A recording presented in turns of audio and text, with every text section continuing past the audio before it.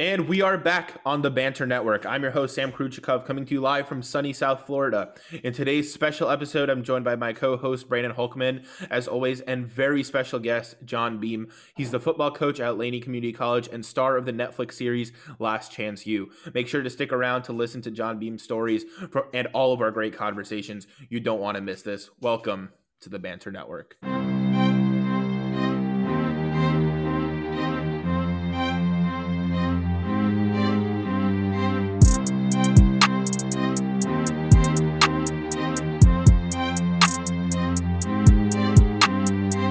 Hey, I'm fired up, man. You guys ready to get started?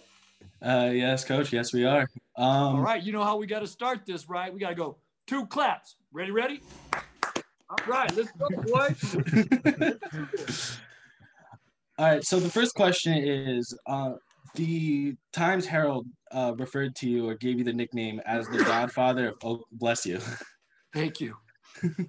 So they dubbed you the Godfather of football in Oakland. Can you just talk about what that means to you?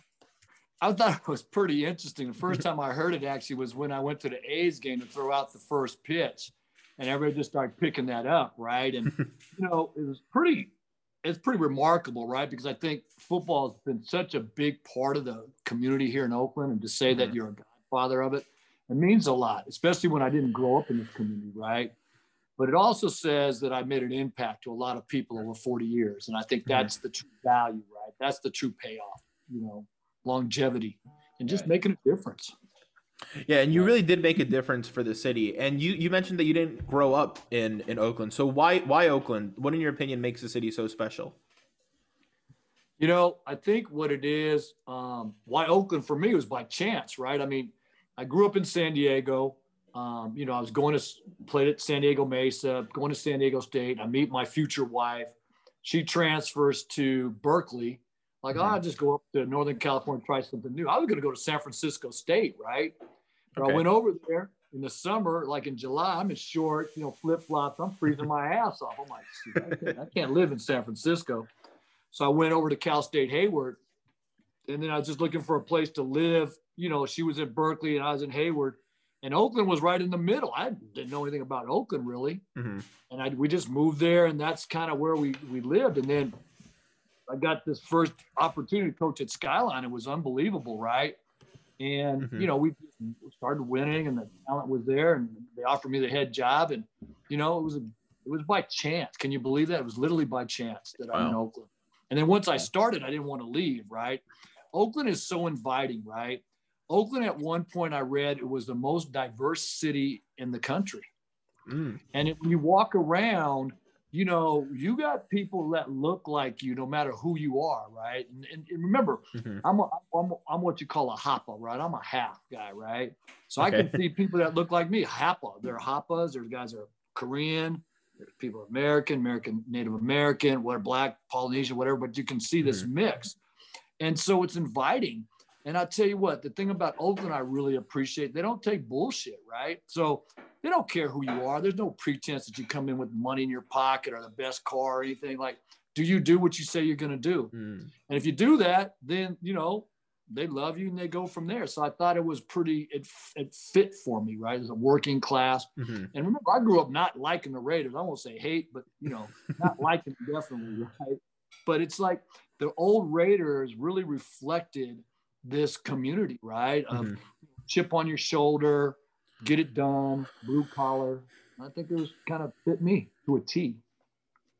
Right. I mean, you talk about how the culture is in Oakland, and I think a big point in the show, or maybe an underlying point during the season, was the fact of it was changing. Oakland was changing, and maybe more so with the gentrification and the pushing out of some of the hardworking, hard class families. So, and you're has it changed? Has it changed as much as the show really presented it, or is it there's still some bit of Oakland left? It has. When you look, I mean, this is all the way back in 2008 when the first kind of the housing meltdown, right? And even now, you're looking at houses in crack neighborhoods. I mean, literally, right? That are, selling for $800,000, $700,000. You know what I mean? It's really? It's incredible, right? Because people want to live here because it's vibrant. But but if you become more homogeneous as a society, do you lose that vibrance? You know what I mean? It's the difference that brings the vibe, I think, right? And so I think you almost, and I don't want to say it like a whitewash it, but it does change the dynamics, right? When I live in my neighborhood, my first house, I mean, it was a dynamic neighborhood of people there was many different people, right, from different walks of life that made it vibrant, you know? And I think that's what's interesting, you know? So yeah, it's different. In some ways it's good, right? There's some new businesses coming in, there's more job opportunities, but it hasn't trickled down, right? You know, to the sense that the schools haven't become better necessarily. Like the public schools are still pretty bad. And that's what we got to change. Right. Yeah. And I mean, you actually summarized it perfectly there, where it makes certain things a little better. It makes certain things a little worse. It gives some people the opportunity to improve, but it also takes a little bit out of the vibe of the city. And it all comes together when you said that you ended up there by chance, right? So a lot of people now are moving there with a purpose, but you moved there by chance. And that kind of ties in perfectly with the title of the show, Last Chance U. But you were quoted saying that you don't like that that moniker for the school. You said that we're your first chance, we're your best chance. So can you tell me more about what that means to you? Right. You know what I mean? Like, it's not your last chance. When they went to Scuba, Mississippi, or Independence, Kansas, right? Their roster were made up of these guys that had been bounced back, right? That had went originally to these Power Fives and didn't make it, right? So hence the name Last Chance U. Our kids never got the choice at all to go anywhere, right? So we're your best chance. Come over here with us. Let us help you, right? Let us help you help yourself. That's what we do, right? We make you stronger. We teach you, you know, how to play football better, that better skill development. But more importantly, we start to believe in you as a student. Everybody forgets, right? It says student athlete, not athlete student. So, you know, we need to make sure that we help them out student-wise, right? And we pride ourselves on that, right? I wasn't a great student. Neither of my parents graduated from high school, right? And yet I have a master's degree. My daughter has a PhD. You know what I'm saying? Congratulations. And so, thank you. But it's all about education. Education opens doors. And like I tell people this, you know, and I tell my players, as I tell the students I taught for years, because you have a degree doesn't mean that you're smarter than somebody else. It just means that you stuck it through to finish. Right? You've heard that BS bullshit, MS more shit, PhD, pile higher and deeper, right? And so really what it means is that you could pursue, like when you graduate high school, you pursued, you know, to finish it for, you know, 12 years, if you count 13 years, that you went through a process. If you go get your AA degree or you go get your BA degree, that you went through the process. For most people, once you get your degree, you go to the job market, they're going to teach you really what you really need to know, right? Right. So it goes from there. So Sam, let me ask you a question. Yep. You got this cool background. What's up with my man Brandon over here? He ain't got nothing going. We can't get something to help his room out a little bit. You got this window shade. Looks like a dorm room window shade or something. Come on, man. We got it is. spice it up. Okay, there you go. You gotta get this thing spiced up, baby. Come on now. Every time he tried to put it on, it would make it look all glitchy. Maybe his head gets cut off or something. So we can't do that. Okay. All right. But good on you for noticing that and pointing it out. But anyways, back to the topics. But that was funny. Yeah. The season prior to the show, your team won the national championship. You want to relive that experience for us? Yeah. First of all, we won the state championship. And I want to preface this, right? So we won the state championship. Historically, when you win the California state championship, you also consider the number one team in the country, the national champion, because we have more schools play football, two-year football in California than the rest of the country combined, right? Wow.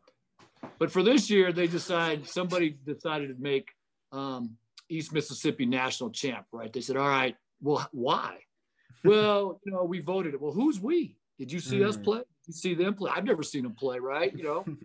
And then what was funny was that the same guy who said that, he had wrote a pre-thing that said that if East Mississippi loses or doesn't win big, he was going to declare Ventura the national champ. But we spanked Ventura.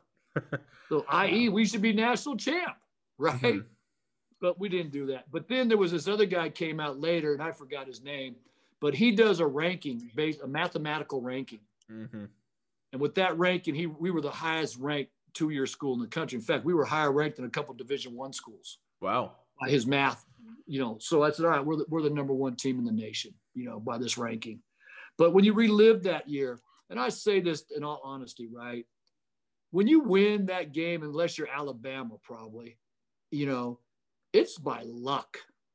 It's by chance, because you have to stay healthy, right, to get to that point. We don't have rosters that are so deep that you lose your starting quarterback, you're in trouble. You lose an extra corner, you're in trouble. For us, we went in that game with 1.5 running backs, and we run the ball, right? And our running back that just was the MVP of the game, he couldn't barely walk the week before the game. Luckily, we had a bye that he could recover. And so when I say that, and I don't diminish what we did, I'm just saying to get to that point, there's a lot of luck involved, right? The cards have to fall right. But I'll tell you what, our kids played their asses off. And they went hard. We were the underdogs. We're the first small school to ever win the championship. We're the first school with only 8 out-of-state players.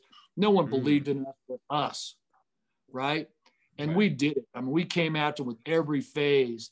And let me just say this, and I tell this story, and I truly mean it.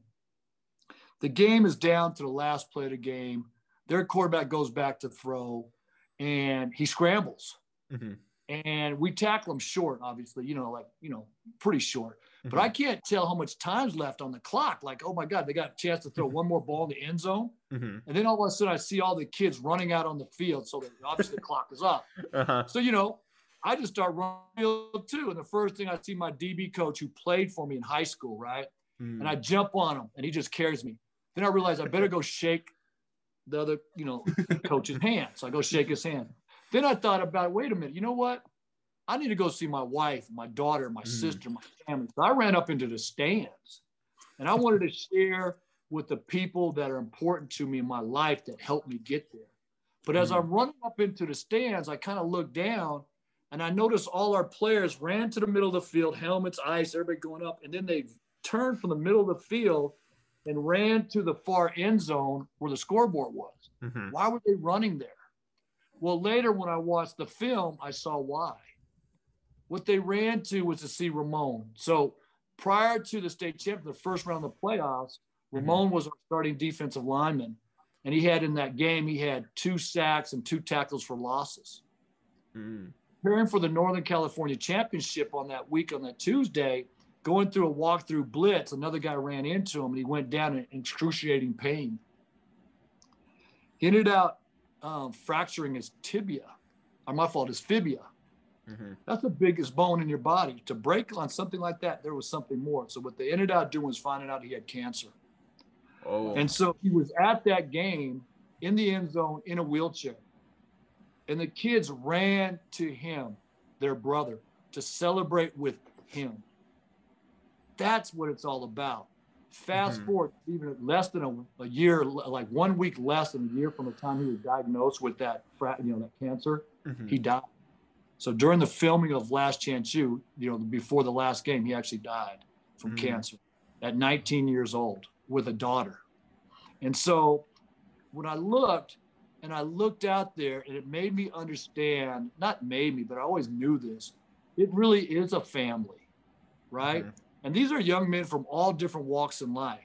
But at the pinnacle of their career for many of them, winning the championship, they ran to be with their brother, their teammate, and embrace him for that as well.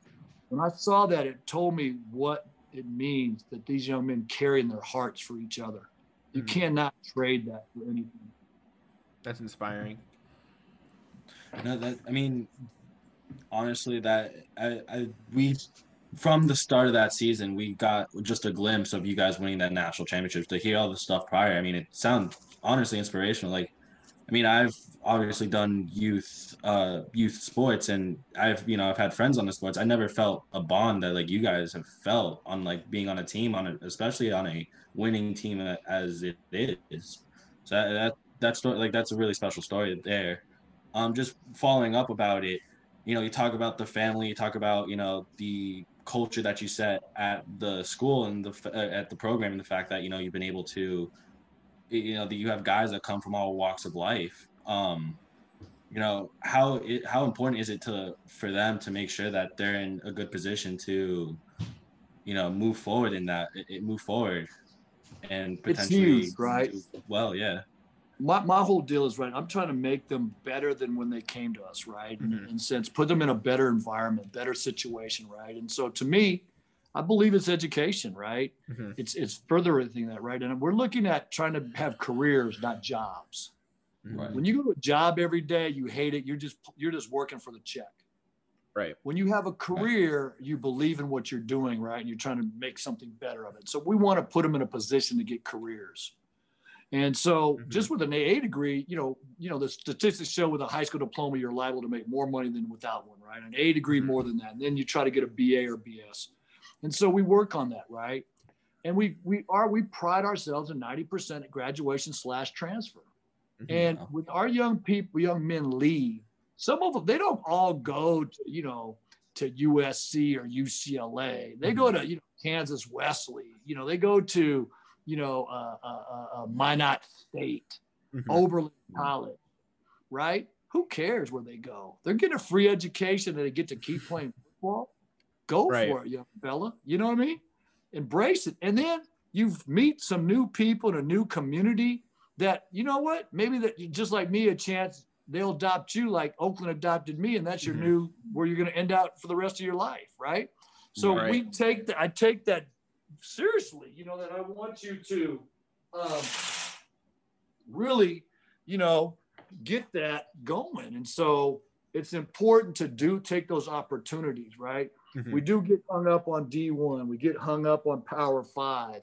And I'm like, look, if someone's paying you to go to school, give you a free education, and let you keep pursuing your dream, what does it matter where it is?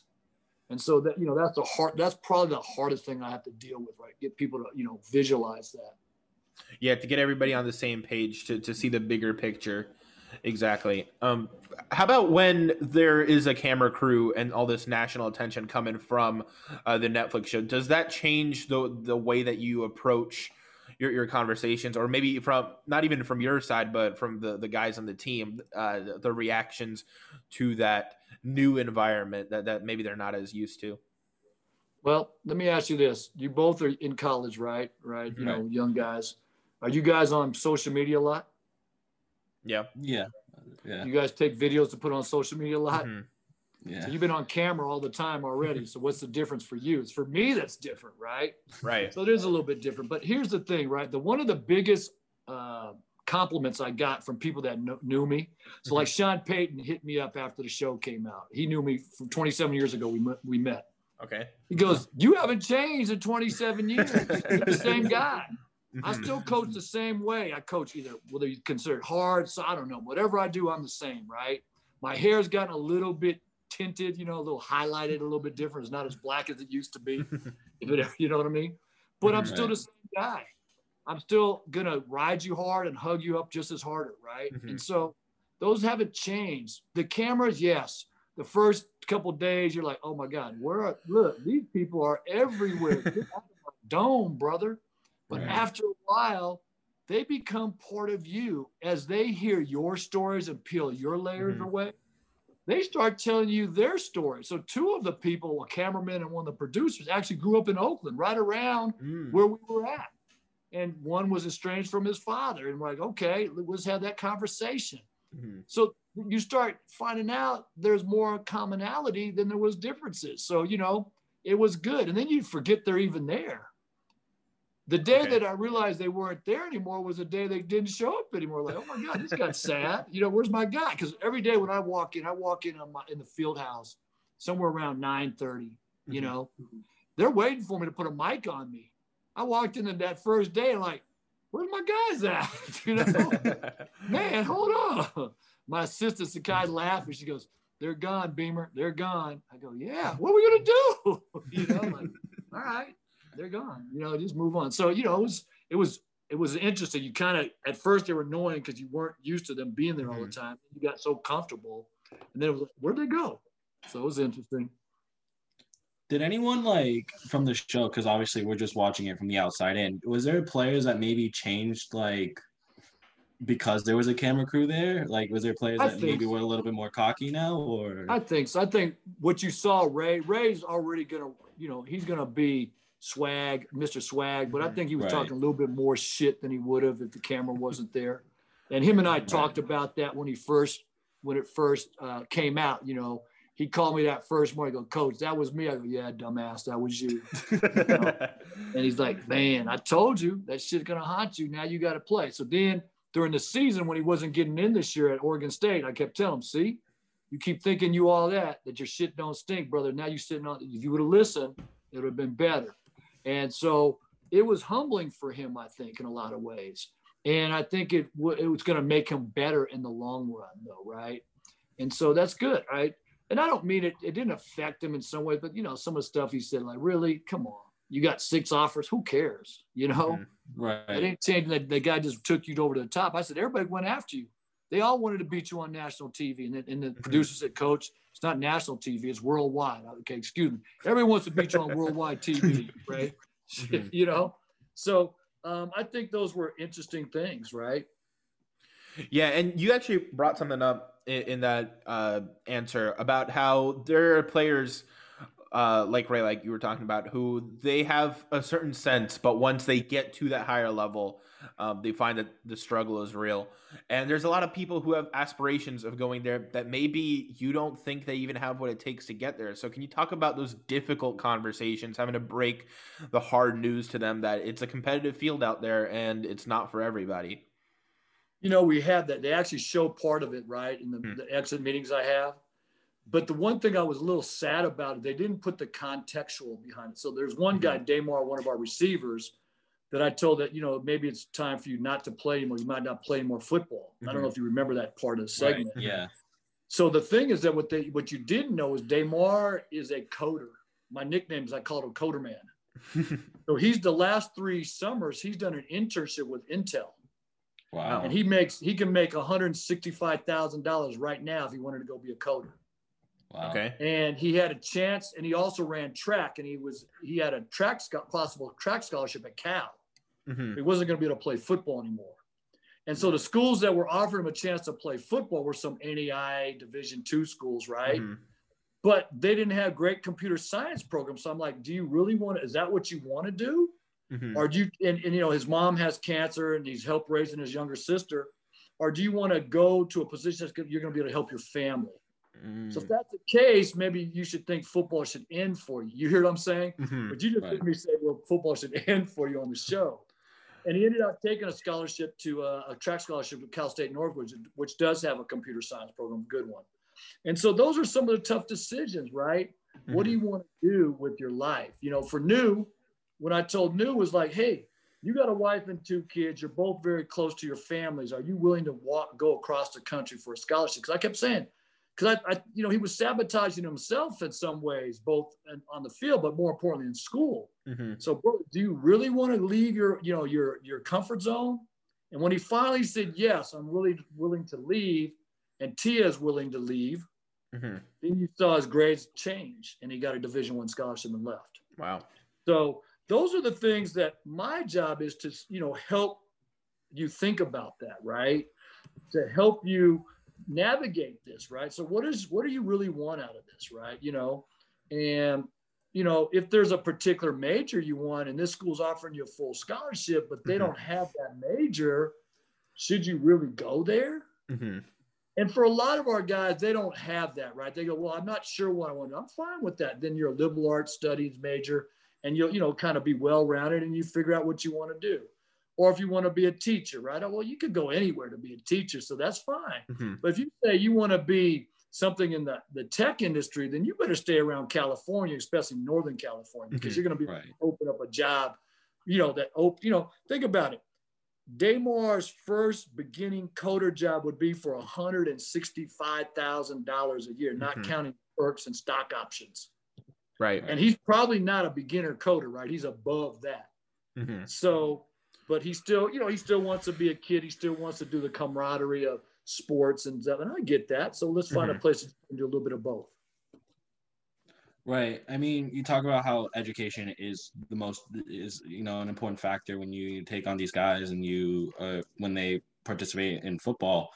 You know, what do you have like some level of like, I guess like some level where they have to get like a C or higher, or is it like, as long as they're doing decently well in school, it really doesn't matter? So that's a great question, by the way. I told you my daughter has a PhD, right? Mhm. Right. And she graduated with chemical engineering degree from Stanford. Wow. So, but at one point she came up to me during her senior year and she said, "Daddy, remember what you said? C's get degrees, right?" I go, "Yeah, C's get degrees." She's all right. Don't get mad if I get a C in a class this semester this quarter, because I want to have some fun. I've been grinding to get through this. I said, "Baby, as long as you graduate, I ain't tripping, because after this year, I ain't paying no more. So if you got another semester or quarter, understand it's coming out your pocket, right?" So we just laugh. But the problem is C's get degrees, but the NCAA does not like community college or JC players, right? Mm-hmm. So they made the rule that you can't get a Division I scholarship unless you have a 2.5. Right. Okay. So to get one, you have to have a 2.5, which is kind of dumb, because if you're already at that school, what school do y'all go to? I go to Florida International. I go to Nova Okay, Southeastern. Yeah. So if you go to Florida International, right, you're a Division I player, you just have to have a 2.0, you're eligible. Mm-hmm. But if you come from a JC, you got to have a 2.5. Well, why is that? Is that transferring? Like transferring to a Division I? You get a Division I scholarship, you have to 2.5. Well, why is that? That would make no sense. Right. So we tell our kids, C's get degrees, but to get a scholarship, you got to have C+. And we tell them that. And I say, look, here's the deal, right? There's classes that, maybe Soch or AFRAM or some of the ones that you really like and that you're going to do well, you're going to get A's and B's. And then math or science, Mm-hmm. or maybe English that you don't really like, you just got to get a C. So it averages a 2.5, and then you get the heck out. But, I could say 3.0 or whatever. And I tell them that the higher your GPA is, the more chance you get more money. Mm-hmm. And they get that. But we do a pretty good job, right? So, at the end of the day, there's a lot of doctors running around here doing surgeries and lawyers doing court battles that were C students, 2.0. Mm-hmm. Just keep that in mind. Right. Yeah. And Brandon's actually doing a piece about mental health in sports. So Brandon, can you take that away? I know you had a question. It ties so perfectly into the mental toll of that being not just, like you said, an athlete, but a student athlete. There's a very unique dichotomy there. Brandon, right. Take it away. Man, you got big words. You're ready to be a lawyer, brother. I got accepted into med school yesterday, so that's congratulations. The path. Thank you so much. So big words, but big words that mean nothing to the average person. Brandon, man, you're in trouble here, brother. You going to medical school too? What's up? No, I'm just I'm getting a business degree. That's it. I'm going for my majors after. That's about it. Shit. All right. Hit me up. Mental health. Let's go. Right. So obviously, all right. So Sam said I'm doing a piece on mental health, and so the toll that student athletes have to take. Not only balancing the workouts and showing up to practice and games, but also the fact that they also have a school life and potentially a social life. How do you ever have those conversations with them about like the mental difficulties, or like do you have the talk to them when kids show signs of like anxiety or depression or something like that? Well, in the show you saw where Dior started having panic attacks, right? Mm-hmm. And I put him on the phone with my wife. My wife's a mental health specialist, right? Mm-hmm. So she worked with him to kind of battle some of this. But absolutely, we spent more and more of our time on mental health, right? With different issues that come up, the stresses, right? Because remember, the stresses that we don't even know what they are at home, right? It might be an abusive situation at home. There may be food insecurities. There's a lot of different things going on. And so you're trying to deal with all that. And so my assistant and I, Sakai and I, we were dealing with that. We're like, hey, we're spending too much time on this. We got other jobs to do. So I brought in a social worker. Mm-hmm. And so she spent that just happened to be the first year last chance. She was her first year. And then she's working this year. And I'm working right now to get a grant, hopefully, or, I don't know, I guess it's a grant from the NFL to get more money to continue to have a social worker in our program. I think it's so important, right? I think and I'm not talking about in the sense of performance. Like there's psychology of sports people use for sports performance. I'm not talking about that. And not that I would downplay that. I'm just talking about to get through life every day, to be able to wake up in the morning. Many of our student athletes, in the community that I'm at, I'm sure in any community, they have suicidal thoughts. Like, do I belong? They're dealing with some deep depression. And maybe it's just even minor depression. Why are they even here? We got so many things going on. And then when you're at a community college, right, you're really dealing with it all, right? Remember, we're not paying, they have to work. Right. Dior, not only was he living in his car, but he had to go to work to Wingstop to pay his bills, right? To get gas so he could get to practice, right? To school. Right. There's so many different pressures going on. And then you find out that, there was some issues at home with his father that might, borderline abusive, obviously, and, mentally abusive and verbally abusive, if not physically abusive, right? Right. And so you got to deal with all of that. And then don't break up with your girlfriend or your boyfriend, because that will crush you even more, right? Right. And so you got all of that going on. And then you got, a friend that just literally that you were playing football with just died of cancer, or you watched him when he came by go from, 240, 50 pounds to 120, and you see him, right? And it was bad. And so, you're dealing with all of that, your mortality, right? When you see this vibrant young man dying of cancer in front of your eyes, you start to really deal with your own mortality. And that's tough. And so all of that's going on. And then you got a coach that's saying, hey, you're not getting it done. We're a result-based business, baby. You're not getting it done. We got other issues. And you're trying to get the Division I scholarship, right? And so we need someone to help them, someone to help them learn how to express what's going on, to, share those feelings, right? We want to bring someone in that they can feel confident and comfortable with. Right. So, I mean, you talked about like Dior obviously having to, take on a job, sleep in his car. I mean, the struggle of being a student athlete, even when you are commuting, it's a lot. I mean, during the show, players that, say they drive 2 hours to go to Laney, like, does that also kind of play a factor into? Sure. I mean, you're making this commute, you go home, you're already tired. And then let's face it, you would think that they would go to bed early, but they don't. And now they got to get up at 4 a.m, 5 a.m. to get moving to come back. We had C.J. Anderson, right, who played for the Broncos or the Rams, right? Right. His granny used to wake him up every day at 4:30 in the morning so he could get to Laney in time for 6:30 workouts, right? Wow. And so those are things that occur. And, we try to tell them the sacrifice is worth it, right? You end up going to Cal, you end up going to the NFL, have a great NFL career, but you had to sacrifice. And, was it worth it? Yeah. You got to decide that individually if it's worth it or not. But I think it was for him. Oh, it definitely was. And we'll get to some some rapid fire stories from some of the high profile guys that you've coached and had experience with. But before we get to that, what about there's one final aspect of this that I think is very interesting, is that there's a turnover rate, right, with your rosters. It's every season it's a different group of guys. So given everything we talked about, managing their personal problems, but also still being able to perform in the classroom, on the field, talk about the difficulties in managing all the new personalities in the locker room every single season. Well, you got that right. We turn our 50% of our roster minimum every year, right? And so we win the national champ, number one team in the country, state championship, and we depleted our roster. Now we got to come back and rebuild it and play. What everybody wants, everybody's got a target on your back. And Ray's brother, Shawnee, could have played another year with us, right? But he left to go, he had 4 picks in the Pac-12. How would it have been with him and his brother out there on the corners? We've been pretty good, you know what I mean? Right. But that's the idea, you get him going. And so you do build a new roster.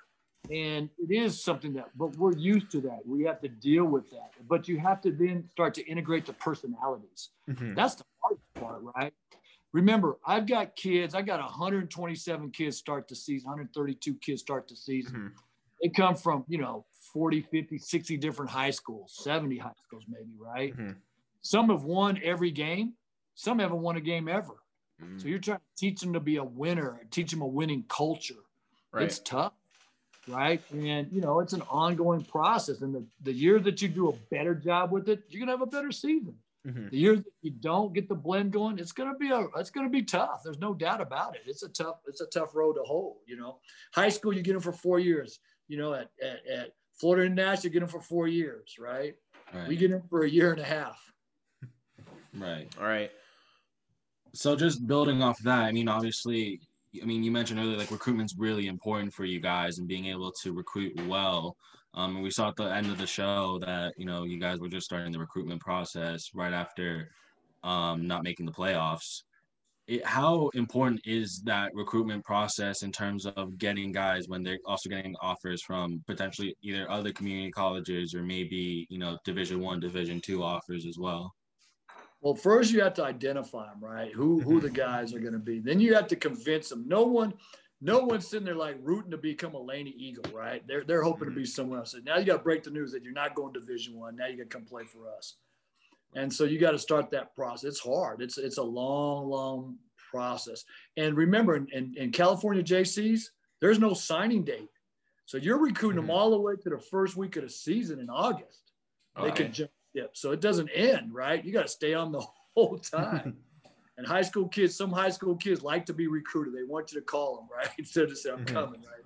Like, oh my gosh, So it's a difficult situation. And for us, we don't do out-of-state recruiting really, right? So we just stay locally. Right.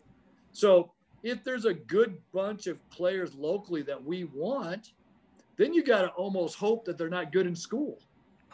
Because then they got to come to a JC, right? But now not only they're good players, but they're good in school. Well, then they're all getting Division I scholarships. So now we're stuck again. So, a lot of things got to fall in place for us.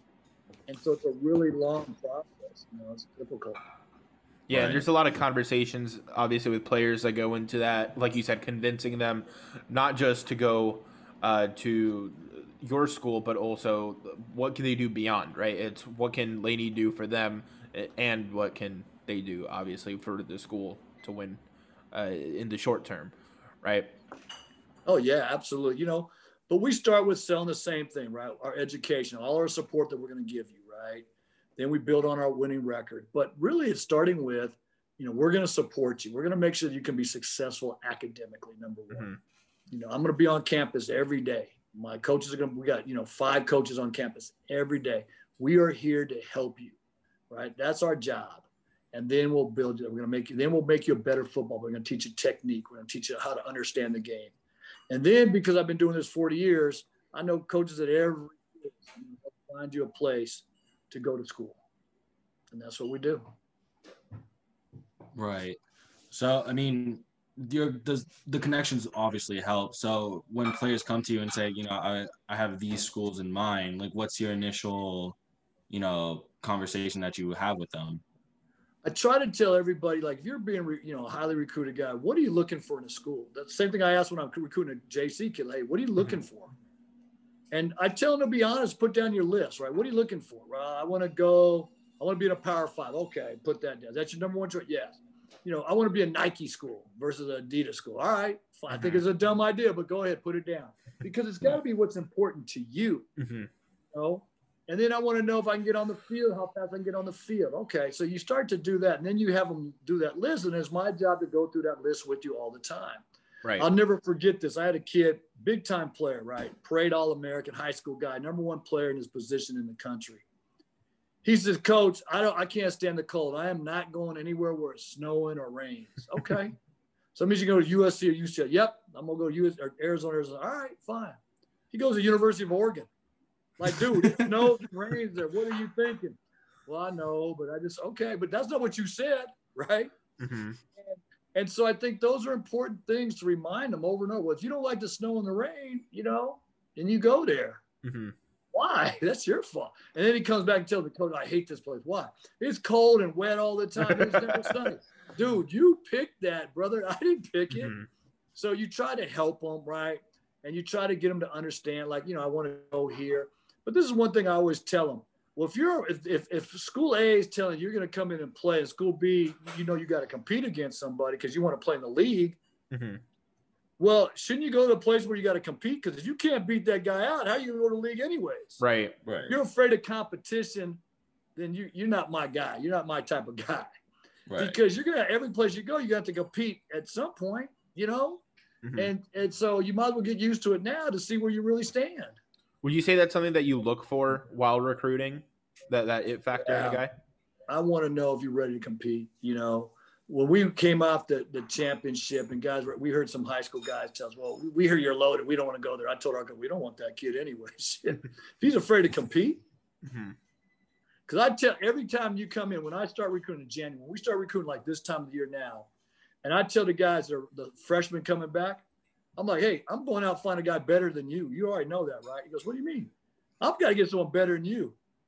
And they go, oh, shit. So they remember that. So when they're, you know, and they got, because we want to keep getting better. And I want someone to push you to get better, right? We are not all able to push ourselves. No matter how much we say we can drive our own selves, it doesn't work that way. We are creatures of comfort, right? So we're going to push to a point where it becomes uncomfortable, then we stop. Well, guess what? If you bring someone in that can push you past that, you're going to be a better player. Right. You know, so let's find that person that's going to push you. Right. Also, just really quickly, the fact that, you know, during the show also, there was a lot of, you know, former players of yours or alumni that would come in, you know, some of them that you hired as assistant coaches or just in positions where they can help the team. How important is that when you have guys that all have gone through, you know, your coaching system and know your coaching style and also, you know, can impact a team? Well, number one, I think it's so important because if you did such a good job, they want to be around you. I want to be around. I want my assistants to be guys I want to be around, right? Right. We spend a lot of time. I don't want to be with some guy I don't like, you know. I don't like you. I want to be with someone that makes me comfortable. I want to hang with. That's number one. Number two is because I have my own unique style of coaching. If you've already played for me, then you can share that with somebody else. Like, look, coach is hard, but it works. Trust me. Look where I'm at. You know what I mean? Right. And then the next part is those guys, a couple like DG, you know, he played in the league. I'm telling you, when I'm recruiting you to play corner, not only does DG know about me because he played for me, that boy played in the league at the highest level. Right. That's who you want to be. That's what you aspire to be. Well, guess what? He knows what it takes to be there because he got there. So that's who you should be learning from. So I try to do it that way, you know? Yeah. And you have this alumni network now. Like you said, there's been guys that have made it to the league that have played at the highest level. Before we wrap up, we want to get some of those off the field stories because we know what they do on the field. We could watch tape. We could see that. We want to know the off the field stories. Let's just start with someone that we mentioned a couple times already on the episode, CJ Anderson. Well, I think the funniest thing was CJ, right? CJ came to Laney and, you know, he didn't know what he was going to major in. He took this guy Amir's class, which is philosophy, and he ended up being a philosophy major. And now, if you ask CJ why you became a philosophy major, he say, well, I don't know much about philosophy, but in Amir's class, all we get to do, we get to argue. And you get to argue your point until you submit someone that just gives up. I like arguing, coach, right? So he was a philosophy major, right? Pretty simple, you know? I think those are things that are interesting. CJ, when he was a rookie with the Broncos, and they were playing the Raiders. So I got, you know, because I've been doing it so long, I worked for the Raiders and did some things. So I was on the field prior to the start of the game. And I'm talking to CJ, and he was talking about, well, he was down this week, meaning that he wasn't active, right? But the other guys are up. But, coach, they broke curfew, and they did this, they did that. I said, hold on, CJ, shut the fuck up. What do you mean, coach? Why are you worried about what somebody else did do or didn't do? What are you doing to get on the field? That's all that matters. Quit worrying about everybody else. Worry about your ass. Sure enough, he starts the next year, right? The following year, he's in the Pro Bowl, right? Takes him to the Super Bowl, right? And you got to just tell him, wait, quit worrying about everybody else. Do you, and you'll be fine. And he was. I mean, I think those are kind of the things that are so important, right? Is to not change. Marvell Smith played 10 years in the NFL, one of the highest paid linemen ever, or at the time, 2 Super Bowl rings, all pro. And the one thing we would talk all the time, you know, when he was a rookie and everything, you know, like, hey, you left early. You got your degree? No, I ain't got my degree. You got your degree? No, I ain't got my degree. What are you going to do? I'm finished work. I'm working on it. Finally, like, coach, can you give me your address? Why? Don't worry about it. Just give me your address. All right. Oh, cool. He's going to send me some Steeler gear probably. You know what I mean? So what did he send me? A copy of his degree. Wow. That's what I want to see. You know, those are important things, right? Those are the important things that happen. You know what I mean? And I want to be able to share that. Or that for Marvell every year, you know, he didn't miss mini camps and everything because every year he even though he was a second round draft pick, Pro Bowler, he took on every year like his job was going to be taken from him because he didn't believe he could hold on to it. And he prepared like it was battle because he grew up with no money, you know, nothing. And now he's making good money, right?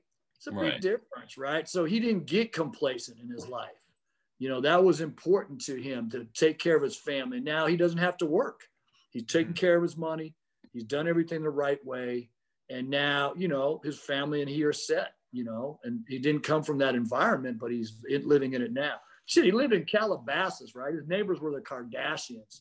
I remember asking him, man, how do you, and I would go up to his house, you know, his gated community. I'd go up there and he's like, how do you like it up here with the Kardashians? Everybody goes, Coach, I hate it. I go, why? Man, he got paparazzis there. So what do you do? And his wife goes, Coach, you don't want to know. Marvell starts giggling. I go, Marvell, what do you do? Man, I try to run him over with my car. I get in my way. I just try to run him over, you know, because they just annoy. He goes, they're just so annoying, you know. So, you know, those are some of the things that are just interesting that you find, and the personalities, right?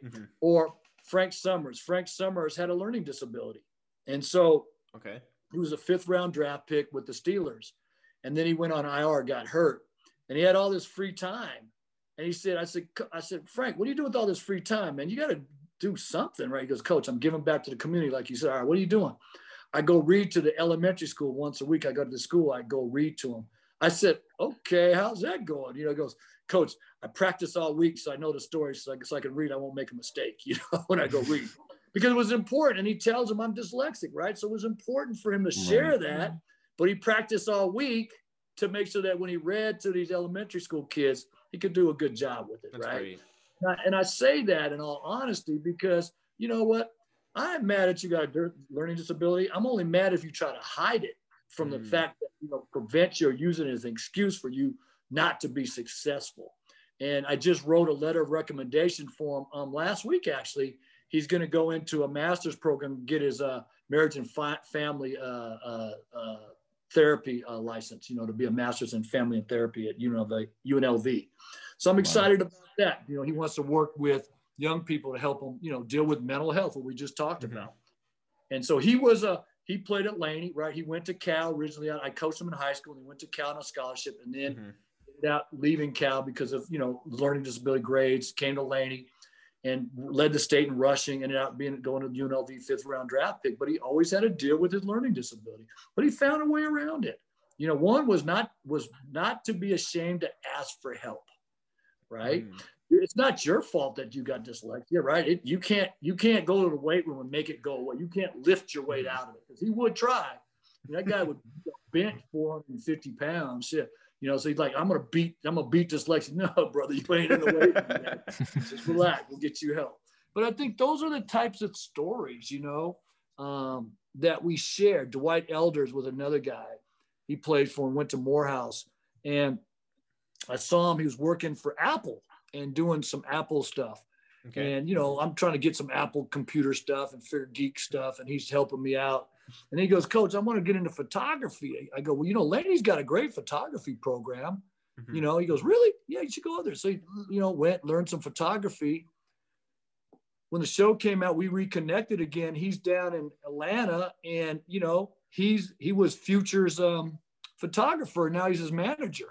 Wow. You know, but he says, Coach, at one point when I met Future, I was ready to get evicted. I didn't have any money. You know, I went through a divorce. I got my backpack with business cards and my camera.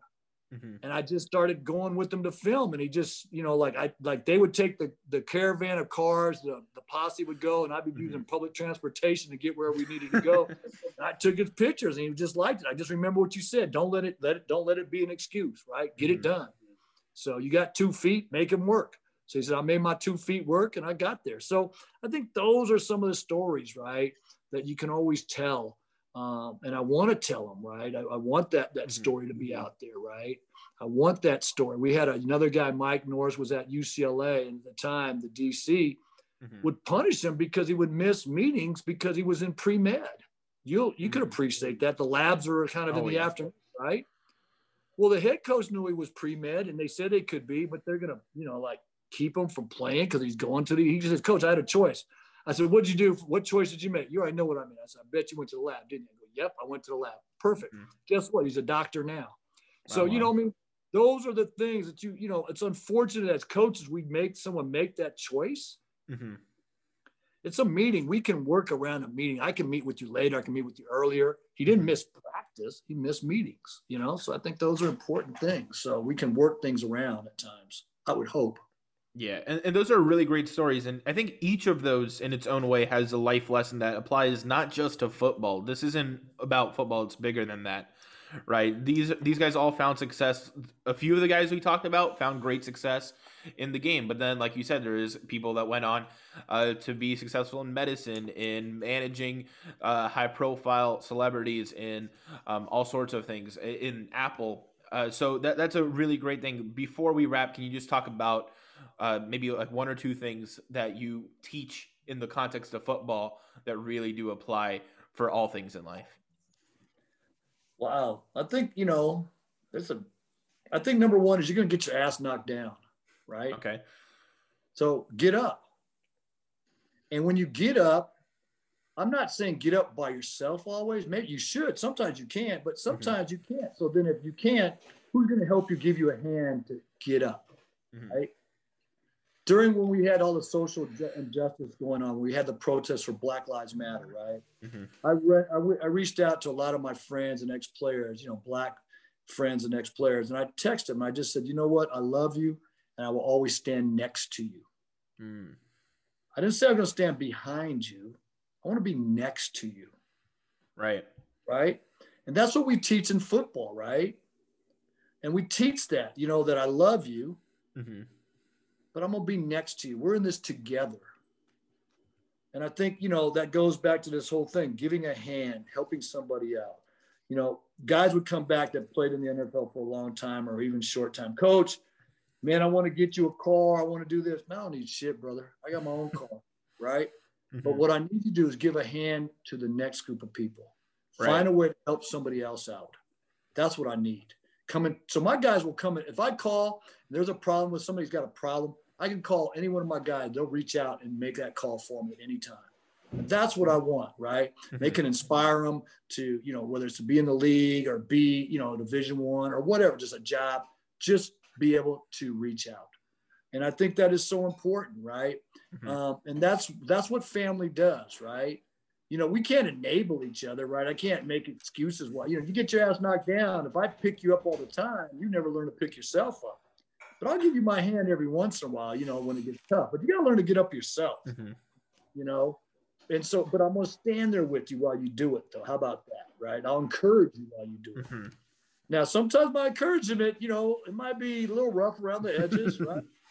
And sometimes it's not. If you need a hug, I have no problem hugging you. I have no problem giving you a big old kiss on the forehead, right? I mean, I'm okay with my masculinity, right? I'm not worried about it. We just do what we do, like, hey. And so, but it's okay to say I love you. You know what I mean? That's, we got to say that sometimes, right? And for men, especially in the community I come from, where I'm working with, sometimes they forget that men among men don't want to say that sometimes, right? And we got to change that dynamic a little bit. Yeah, well, thank you so much. That's some great words of wisdom. Like I said, outside of the game as well, but it's applicable to both. Thank you so much for joining us. If you guys enjoyed this episode, we got a lot of energy for this one. So thank you for listening. If you enjoyed, please leave a 5-star review on Apple, on Spotify, or wherever else you get your podcasts. Thank you again, John Beam, for joining us. Here we go. One clap. Ready? Come on, boy.